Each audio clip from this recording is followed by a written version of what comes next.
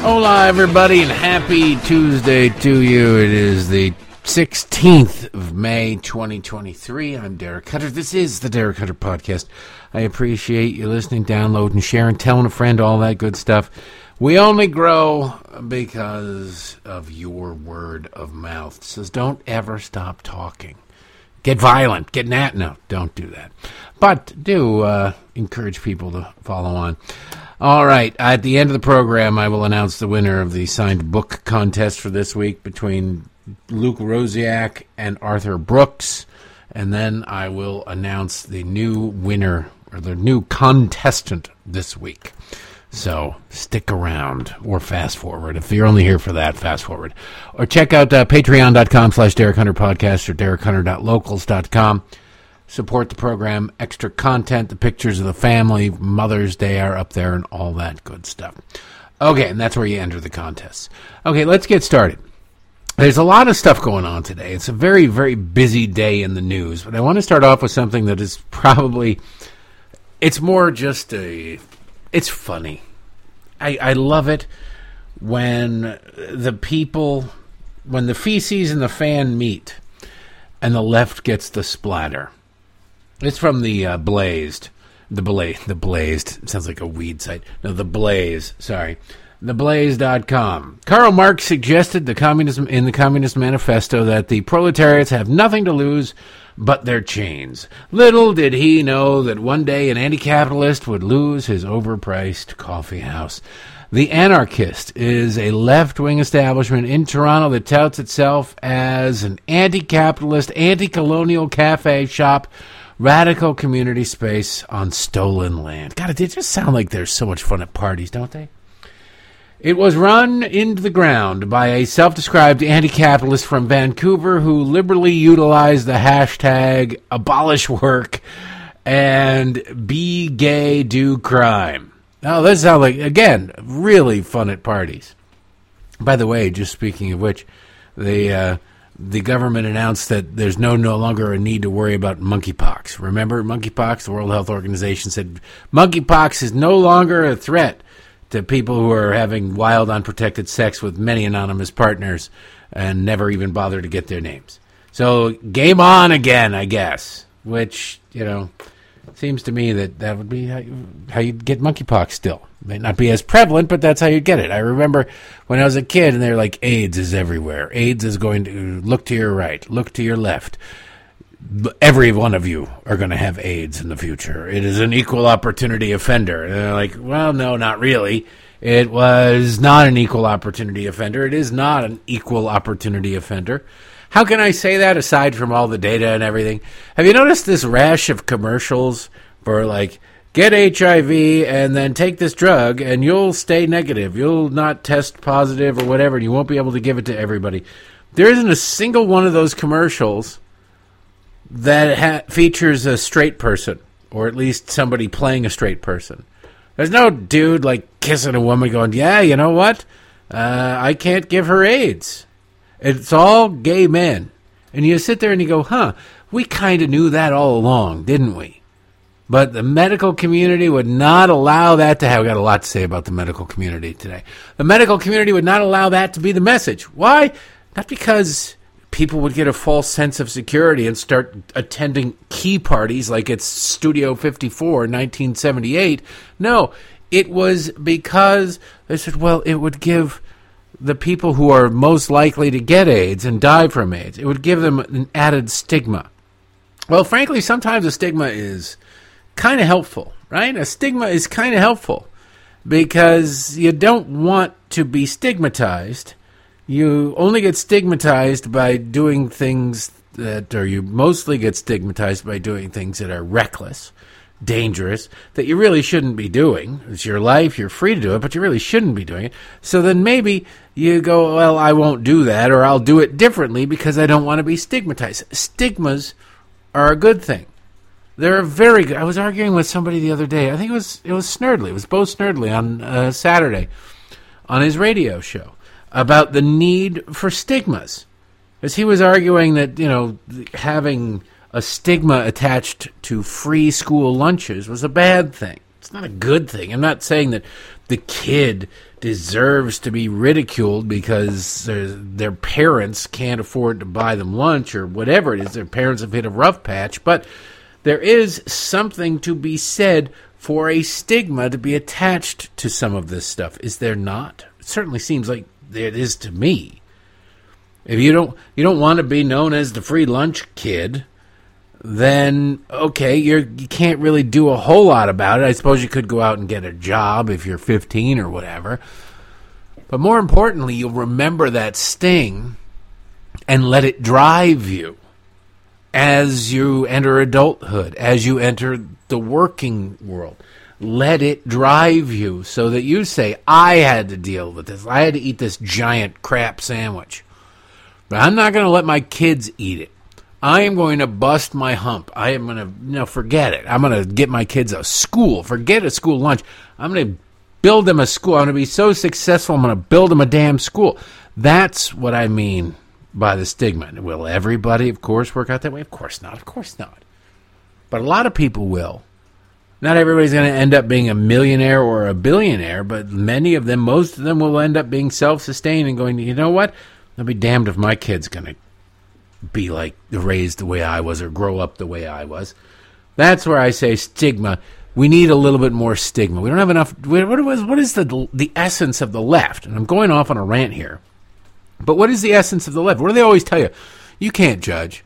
Now, they, of course, sit on their golden throne of feces and do nothing but judge everybody nonstop. You're an ist. You're a phobe. You're a this. You're a that. You're the other thing. You're blah, blah, blah, blah, blah. But then they say, you can't judge that. You can't. Why can't I judge that? When it was monkeypox, I don't care if somebody's gay, but I think if you're going to orgies where you can't bother to learn the person's name, or you fly to a town to attend a weekend sex romp where you have 5, 6, 10, 12 different partners, I can judge that. It's not a moral judgment of homosexuality is wrong. You got to explain that to God. I don't. But it is a judgment of, you're gross, okay? I don't care if a gay friend of mine lined up and was like, I had sex with 7 chicks over the weekend. I'd be like, go get a Silkwood shower. Go scrub yourself, boil your blood, whatever. You're gross, dude. You're just gross. It doesn't matter. We need some kind of moral judgment. Things spread that impact everybody if there's no moral judgment. No moral judgment, then you end up with diseases running roughshod over populations, going crazy. Or you get a whole bunch of totalitarians saying, this is what you must obey, obey, obey. You want to empower the Bill Gateses of the world? You want to empower the President Fauci's of the world? No, you can fend off a lot of that crap with a little bit of judgment, well placed and perfectly utilized. Anyway, back to the story and this douchebag with his hashtags. The anti-establishment sold, at a profit, anti-Israeli literature, T-shirts depicting police being hanged, and propaganda pieces promoting LGBT terrorism. Extra to inciting materials, its owner routinely peddled hatred and bigotry for the cafes on the cafe's Instagram page. In one instance, the owner, Gabriel Sims Fewer, why is it always some dude with a hyphenated name? You notice that? I've never met a dude with a hyphenated name where I was like, that person is well adjusted. Seems nice. The owner, Gabriel Sims Fewer, wrote, quote, wishing the Pope, the Catholic clergy, and the Canadian government the centuries of suffering and death they have ever given the world. Nobody accused him of being a genius. With the hashtags burn every church, hail Satan, and decolonize. When Queen Elizabeth died, the owner again wrote on the cafe Instagram page, the Queen was, I don't know, it's all asterisks, and should have died sooner. End quote. A little over, you see, every story, though, does have a happy ending. A little over a year after opening on private property, the anarchists run by Gabriel Sims Fewer announced that it would no longer hack in it, that it could no longer hack it in the real world and would be closing its doors on May 30th. Sims Fewer, the white male son of middle-class private school teacher in the world's 8th richest country, indicated that the cafe was true to its anti-capitalist branding in at least this regard. It failed because it was unable to raise capital. I love it. Quote, unfortunately, the lack of generational wealth seed capital from ethically bankrupt sources left me unable to weather the quieter winter season or to grow in the ways needed to be sustainable long term, he wrote. Despite failing, Sims Fewer claims his cafe had been a huge success. Sims Fewer concluded his admission of failure by writing, F the rich, F the police, F the state, F the colonial death camp we call Canada. He can't run a coffee shop. It couldn't happen to a nicer guy. But this is the left. This is what Bernie Sanders. This guy will end up being Prime Minister of Canada one day, because this is how Bernie Sanders got his start. Bernie Sanders was kicked out of a commune because he was too lazy. He refused to cooperate. He refused to participate. He just wanted the free stuff. That's what this guy is. This is the left wing of the world. It's not just the United States. Progressivism makes you crazy is a disease, is a cancer on society everywhere in the world, not just in the United States. Not just in the United States at all. Now, I'm going to talk to you about that disease. The Washington Free Beacon has a story that is, you're going to hear about it in the coming days, I imagine. So you might as well hear about it here first. The headline, how a left-wing activist group teamed up with Big Pharma to push radical gender ideology on American hospitals. Just sitting there going, how, this came out of nowhere, didn't it? And it did come out of nowhere. Well, unless you know where it came from. It came from somewhere, and somebody and some group of people who would benefit from it. And you think, what kind of a sicko, who would do these sorts of things? Why would they do it? Is it some sort of evil Bond-type villain looking to destroy the next generation? No. It's always the simplest explanation. This one has to do with money. What people don't seem to understand is that there is no, and it's hard to fathom because a normal human being doesn't have to worry about such things. But if you encourage, pressure, bully, nudge, whatever, some kid into a gender transition surgery, what happens? Well, that kid gets mutilated surgically. They're taking pharmaceuticals to help the chemical mutilation aspect of it. But once particularly the surgical mutilation happens, or even the chemical mutilation, because it is irreversible, you can stop taking the medicines then. But if you have the surgical mutilation, you have created essentially a customer for the rest of their life, I should say. You really do. The drugs that transition, quote unquote, the body aren't cheap. They aren't cheap. It's weird. We're going to hear about it soon. We're going to hear, and I promise you, I would have said normally in the next 5 years, but I would say in the next 2 years. You're going to hear, and probably, if I had to guess, Joe Biden will promise to make them free or affordable during the next presidential campaign. You have a situation where they're going to start complaining about the cost of these hormone replacements and sterilizations and whatever, and their government's going to say, well, all right, we need to step in. We need to do something. It won't be is we need to negotiate. We need to set the prices. It'll be weird. It's one of those things, the way that government works. They will not be saying they're going to do negotiate, they're not going to do government price control. Why? Because What would happen if you're a company that's making these pills and the government says, all right, we're going to make it basically not profitable for you to do these things?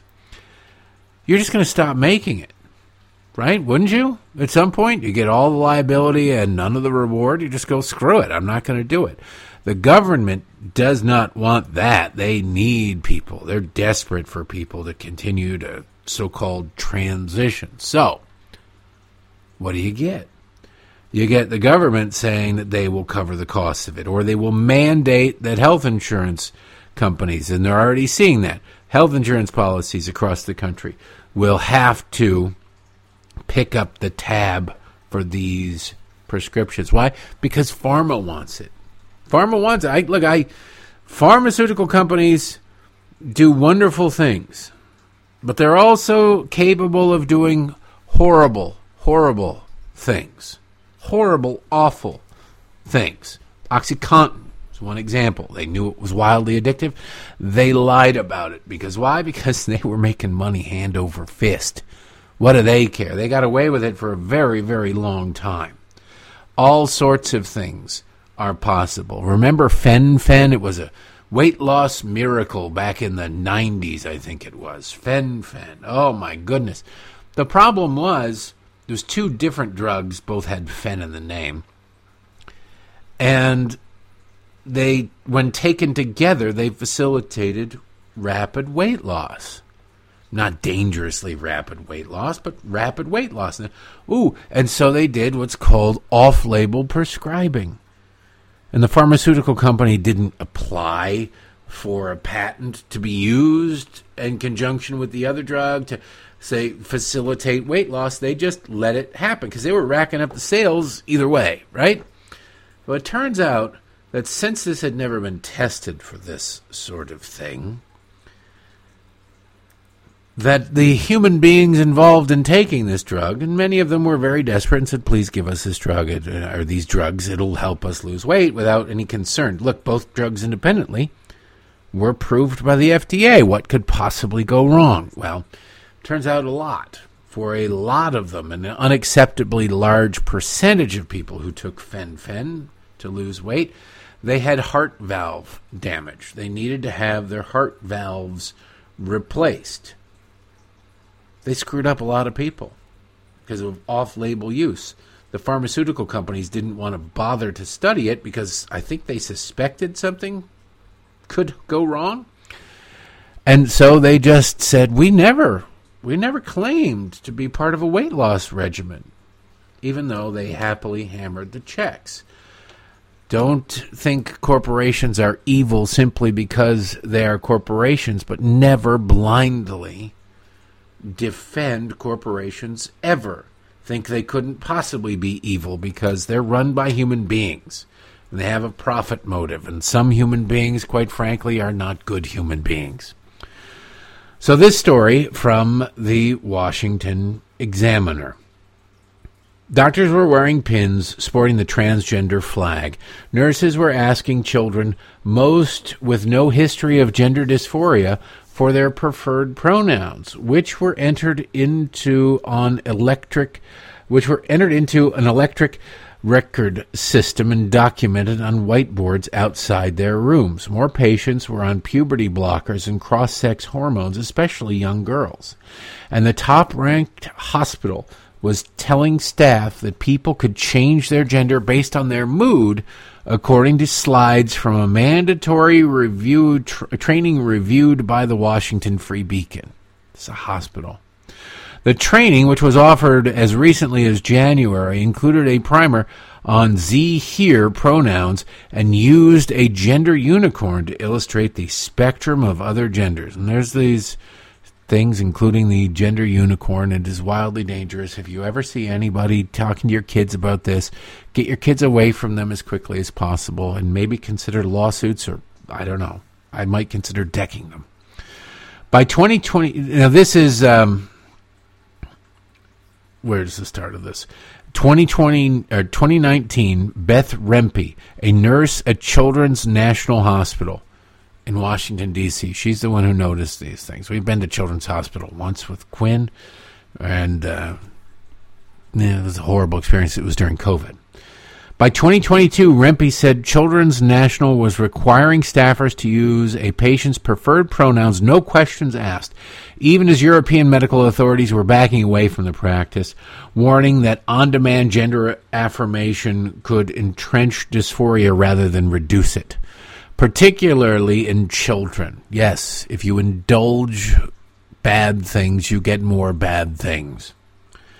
Worried the policy did more harm than good, Rempe asked for an exemption, which the hospital denied. She quit in early 2022. Quote, I was concerned that I would eventually have to administer puberty blockers and hormones, not just use the pronouns, Rempe told the Free Beacon. I kept finding myself in situations I wasn't comfortable with ethically. Thank God she existed. It's a shame that she's gone. Since her departure, Rempe has struggled to make sense of what happened in the hospital where she spent 16 years of her professional life. Was there a common thread behind the transgender flag pins, the pronouns and the puberty blockers, and the training and policies that enforce the new culture? As it turns out, there is an outside force pushing hospitals in this direction. Dun, dun, dun. The Human Rights Campaign's Corporate Equity Index became a flashpoint last month when commentators posited that the scorecard was behind Bud Light's decision to air an advertisement featuring the transgender TikTok personality Dylan Mulvaney. Well, it has a sibling. Meet the Healthcare Equity Index, the Human Rights Campaign's scorecard for hospitals that purport to measure the, quote, equity and inclusion of their LGBTQ plus patients, end quote. The index, which uses a 100-point scale, is funded by Pfizer and Pharma, the trade association that lobbies on behalf of large pharmaceutical companies. And Rempe noticed it awards points for all the policies Children's National implemented. To earn a perfect score, this is terrifying.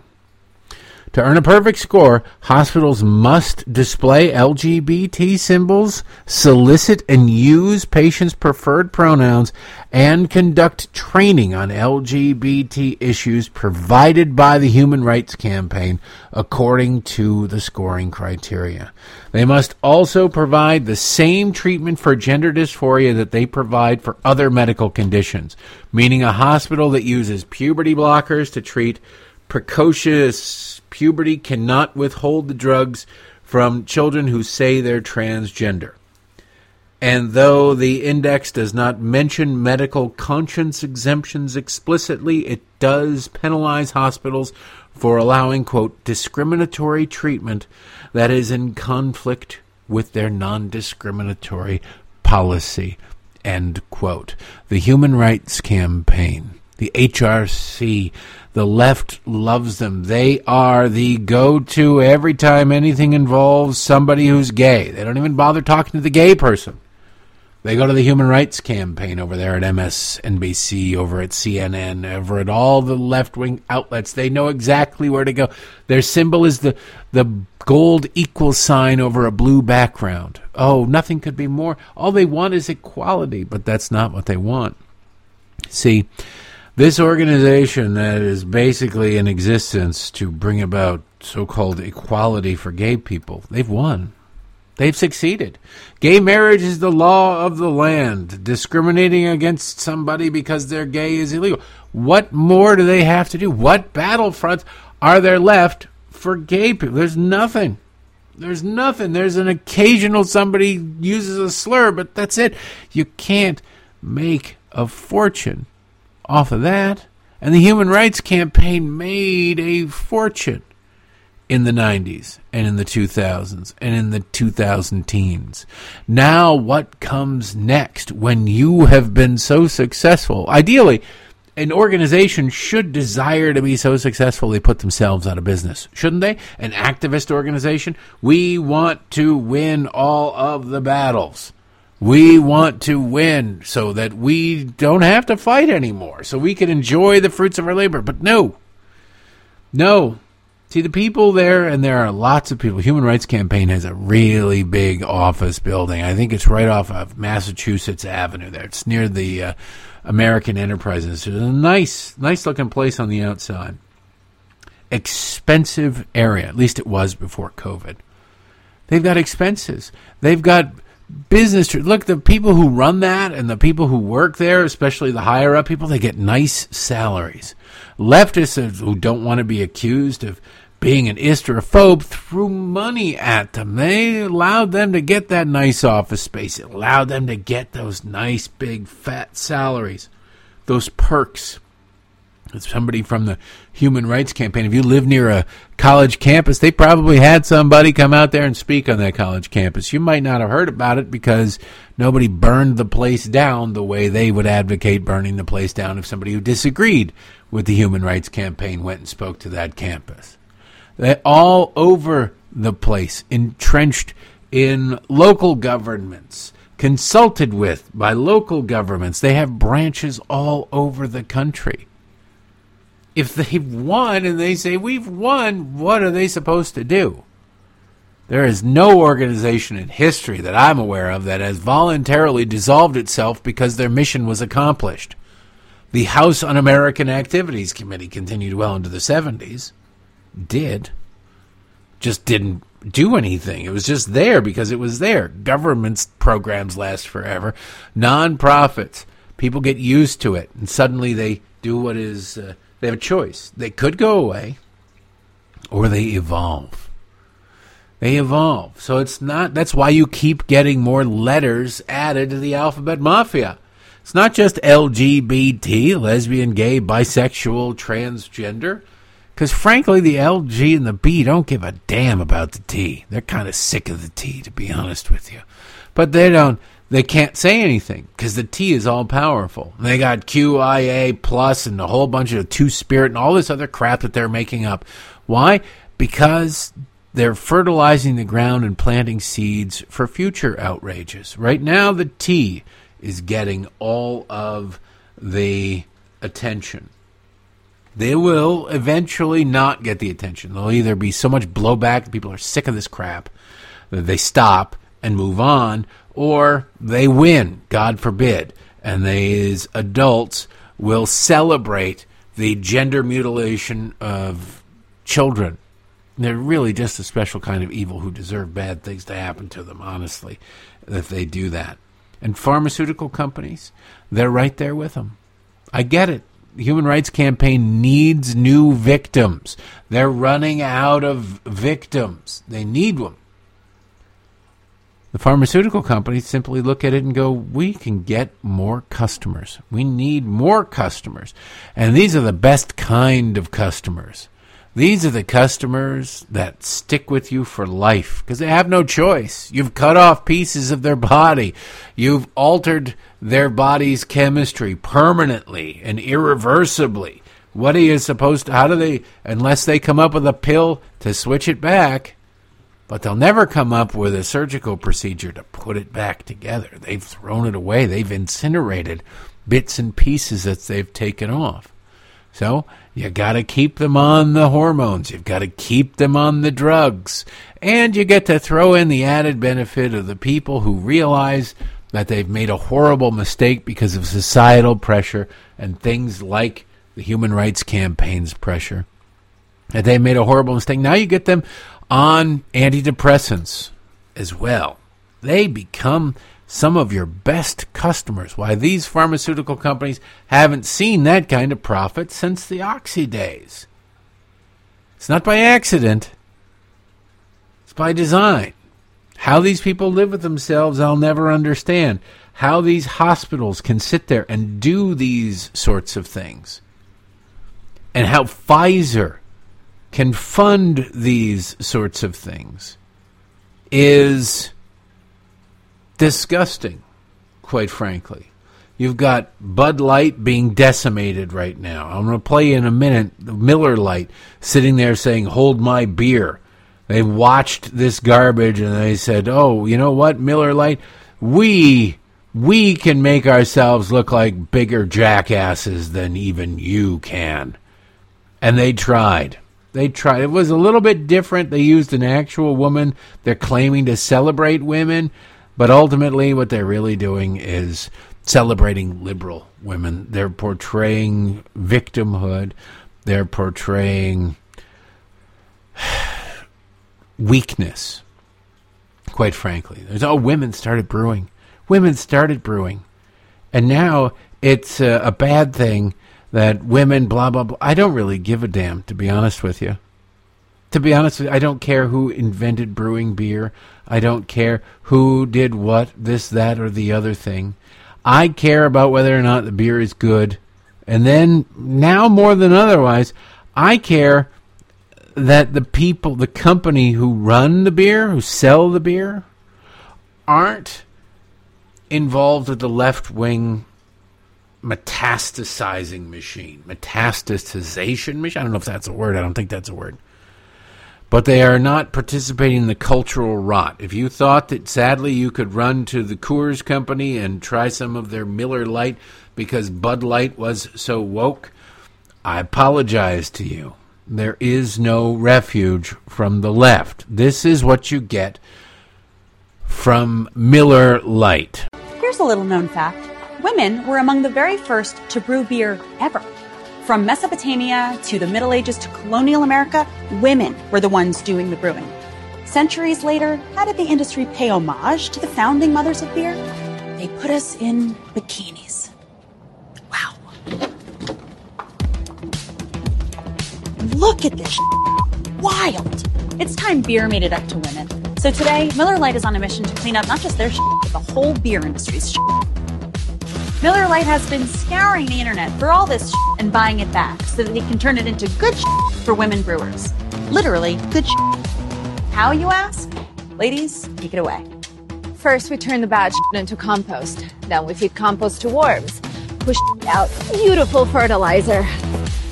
That good helps farmers grow quality hops, which is then donated to women brewers to make their own really good But there's definitely more out there. In your attic, in the garage, in your parents' basement. Send any you got into Miller Lite, and they'll turn that into good too. Oh, so here's to women, because without us, there would be no beer.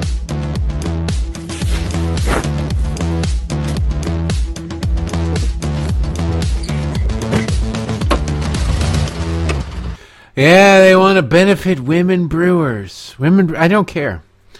If I see a sign that says support this type of business, this sort of owned business, owned by this ethnic group, this skin color, whatever, I will never go there. Never, ever go there. I just won't. I don't care what it is. Now, granted, you could say, well, you're a horrible racist, blah, blah, blah, because it's never, support white-owned businesses. But I'm not interested in going to any of them. I'm not going to women-owned businesses, gay-owned businesses, black-owned businesses, none of it. I just don't care. I want people who are people, to quote Depeche Mode. Period, end of story. That's my priority. That's the thing. I was raised in a time when things were frankly better. When it was, the Martin Luther King dream, that children were judged by the content of their character, not the color of their skin. Now it's the exact opposite. Now it is literally the exact opposite of that. The left demands you celebrate somebody based on the color of their skin, based on whose genitals they prefer and how they like to have sex. I'm not going to play that game. I'm not a big beer drinker anymore. So not drinking Miller Lite won't be any harder than not drinking Bud Light. It's fine by me. I would recommend nobody drink any of this crap unless and until these companies stop this stuff. Somebody needs to go bankrupt. And it's sad to say because there are a lot of people out there who work for these companies who have nothing, the vast majority of them have absolutely nothing to do with the marketing department, with the woke crap, the ESG scores and all that stuff. They don't have anything to do with it. But messages have to be sent. I'm sorry. It's horrible. It's sad. It's bad. It's mean. It's nasty. Get somebody to collapse one of these companies and you will see things change dramatically. in corporate America, I would assume, I would hope. But it's so sad and it's so pathetic. Even corporate America is kind of waking up to this. But the left won't let it go. They're trying to change it. New York Times today. Headline, why some companies are saying diversity and belonging instead of diversity and inclusion. Oh, see if you just change the name. Fascism with a smile, right? The story. Woodward is a 153-year-old aerospace company that required its male employees to wear bow ties into the 1990s. So Paul Benson, the company's chief human resources officer, knew that creating a company-wide diversity, equity, and inclusion program would require a seismic shift. Quote, look at our org chart online, and we're a lily-white leadership team of old males, he said. End quote. But employees were eager for a more inclusive culture. How about just competence? Who cares what color they are? People want to feel like they belong, Paul said. They want to come to work and not feel like they have to check themselves at the door. No, people go to work, all right? If you go to work to find belonging in your life, you're a loser. I'm sorry. If you need to find meaning in your life through your work rather than through your family or your friends or what you do in your free time, you work to live. You don't live to work. If you do, you're just stupid. I'm trying to think of a nice, more polite way to put it, but I can't think of one. Last summer, Mr. Benson started searching for a diversity consultant who was up to the task. He hoped to find a relatable former executive, quote, who had seen the light. Instead, a Google search led him to a black comedian and former media personality named Kareth Foster. She is chief executive of Inversity Solutions, a consultancy that rethinks traditional diversity programming. Ms. Foster said the companies must address racism, sexism, homophobia, and anti-Semitism in the workplace, but she believes that an overemphasis on identity groups and a tendency to reduce people to victim or villain can strip agency and alienate everyone, including employees of color. She said her approach allows everyone to, quote, make mistakes, say the wrong thing sometimes, and be able to correct it. Forgive my French, ladies and gentlemen. I just want to warn you that I am going to swear for a second. These people can go fuck themselves. Who the hell do they think they are? Merit is dead, and with it is so much, everything really good. There is nothing in life that has improved the quality of life that was created through anything other than merit, trial and error, people risking everything, most people failing, but some people succeeding, then other people taking what they did and moving it to the next level. If all of them sat around playing with themselves, jerking off, trying to figure about diversity, oh, you know what, the Wright brothers, they did create the first airplane, but you know what? They might as well have been called the White Brothers. Am I right? Okay, well, if you care so much about this crap and you believe in cultural appropriation, that white people should not be eating sushi so much, fine. Don't ever fly. I'll make that trade. I love sushi. I'll give it up if your ass is never on another plane. It's a fair trade. It's a fair trade. These are the rules you want, right? You just don't like them being taken to the extreme. You don't like them being turned against you because you never thought they would be, because you're idiots and you're evil people. This is the sort of mentality that is causing genital mutilation. This is the sort of mentality that is infusing black cities, black neighborhoods with generational poverty. Why? Because rather than looking at the political leadership that created the policies that led to that generational poverty and the 10,000 murders that went along with it, they're looking outside. Oh, you know what? It's systemic racism that did it. We need to address systemic racism. We don't need to address systemic racism. Systemic racism didn't sell heroin on the street corner. It didn't sell heroin on the street corner and get a kid shot and killed. That was a Democrat. A Democrat did that. Swear to God, it's proof. It's just insane. A Democrat politician created the scenarios under which and the situation under which people live in this system where they go, I can't get ahead. Why should I try? I can't get ahead. Why should I try? Well, you should try because you're a human being. That's why you should try. You should try because that's the only way to get ahead. I'm going to play you a clip from the President of the United States who went to Howard University over the weekend, delivered a commencement address. You want to hear how sick this man is.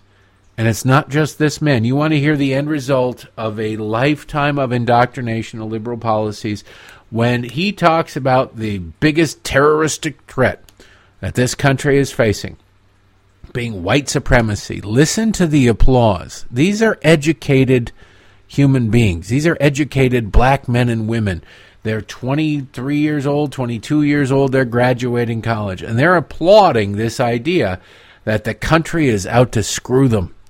And they'll never get ahead except for if white people, white liberals, they vote for white liberals. Please slavishly obey the political class in the Democratic Party, and it's the only way to defeat slavery or something. What?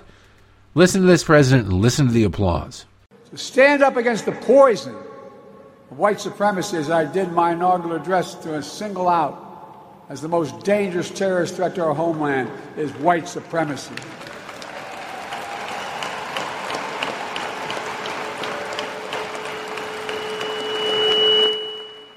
And I'm not saying this because I'm at a black HBCU.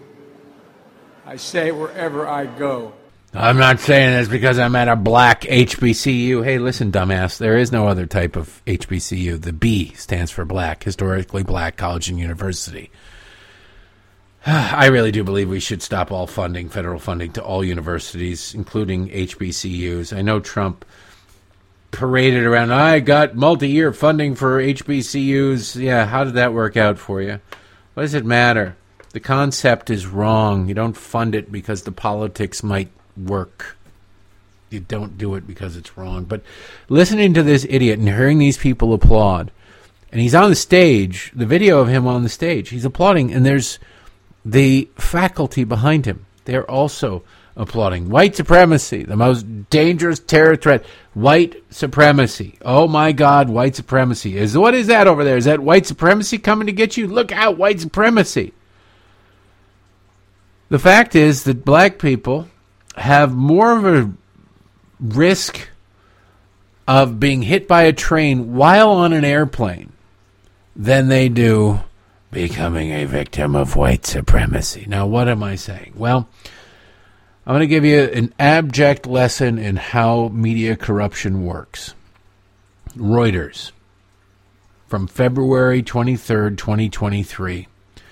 This headline, you may have heard the headline, you've certainly seen the sentiments reflected in all of the media coverage and everything that comes out of a left-winger's mouth. The headline, white supremacists behind over 80% of extremism-related U.S. murders in 2022. Oh, my God. My God, that 80% of them, I did not realize that there was a massive increase in white supremacy extremist murders. Because if you go back and you look at the number of murdered black people from, say, 2020, you see it's almost 10,000. It's very close. It's 59 away from 10,000. There's 9,941 black people murdered in the United States of America in the year 2020. Now, when you read that Reuters headline again, white supremacists behind over 80% of extremism-related murders, that's going to be thousands, at a minimum hundreds, right? No, because Reuters knows that nobody's going to read beyond the headline, or most people won't read beyond the headline, and a whole bunch of people who do, such as news producers or whatever, they will ignore and lie the way Reuters did. Here's a little pro tip. Whenever you see a percentage highlighted, demand to see the raw numbers. Demand to see the raw numbers. I've said it a million times. Somebody, your town has a murder. There's been 2 murders last year. This year, there's 4 murders. Okay. Now, if that's a population of 10 people, that's a pretty big increase in the murder rate. If it's a population of 10,000, still not good, but it's 2 murders up to 4 murders. Okay, but if you want to scare the hell out of people, you say we have seen a 100% increase in the murder rate. It's true.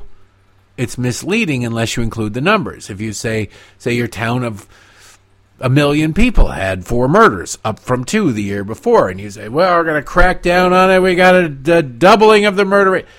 Okay, again, true. Could also have been an anomaly because you're dealing with such small numbers.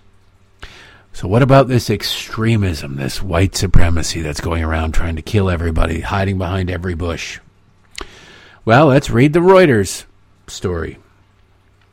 Mass shootings in the United States accounted for most extremism-related fatalities last year in the country, with over 80% of those murders considered committed by white supremacists. Data released by the Anti-Defamation League showed on Thursday. Okay, the ADL, liberal bona fides.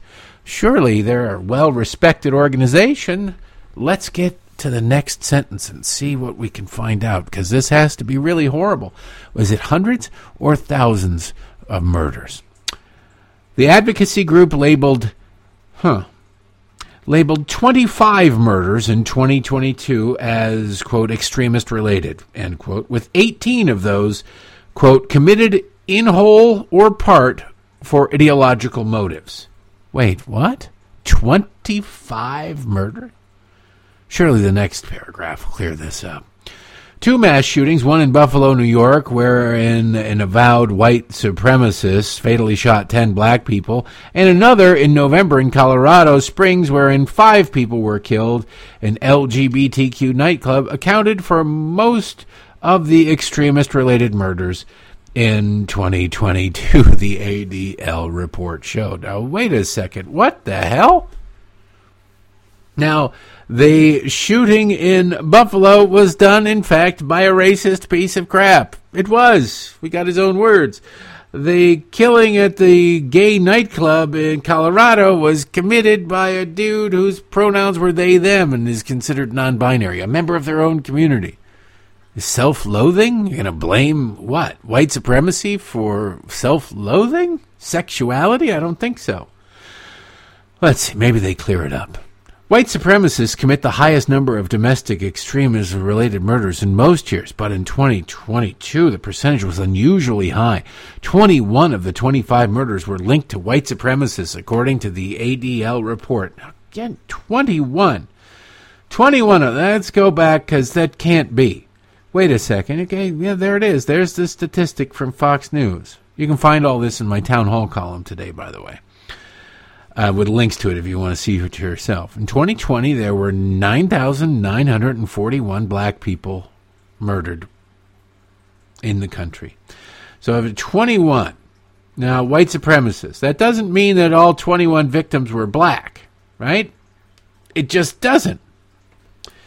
So then what are you looking at? We don't know. They don't really ever go down into that deep of detail. It's not about actually solving a problem. It's about scoring political points, as evidenced by the next quote from the ADL report. Quote, all the extremist-related murders in 2022 were committed by right-wing extremists of various kinds. Yes, it's all those evil right-wingers, and the best that they can do, with no scruples whatsoever, and they are able to create the standard.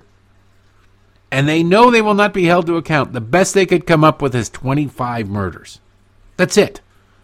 But that's the number one terroristic threat in the United States of America. Not whatever is killing the rest of the 9,941 black people.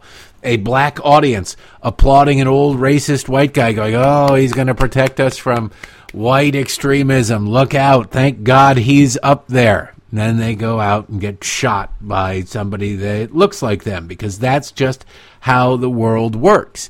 Whatever you look like, you are much more likely to be killed by somebody who looks like you than anybody else. This statistics from USA Today. I think they're from 2020 as well. They might be from 2019.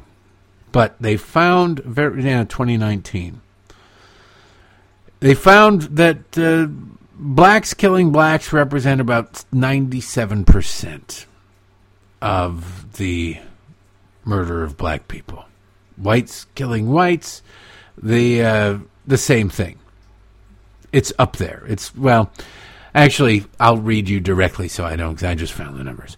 Overall, most homicides in the United States are intraracial, and the rates of white on white and black on black killings are similar, both long-term and in individual years. Between 1980 and 2008, the U.S. Department of Justice found that 84% of white victims were killed by white offenders and 93% of black victims were killed by black offenders.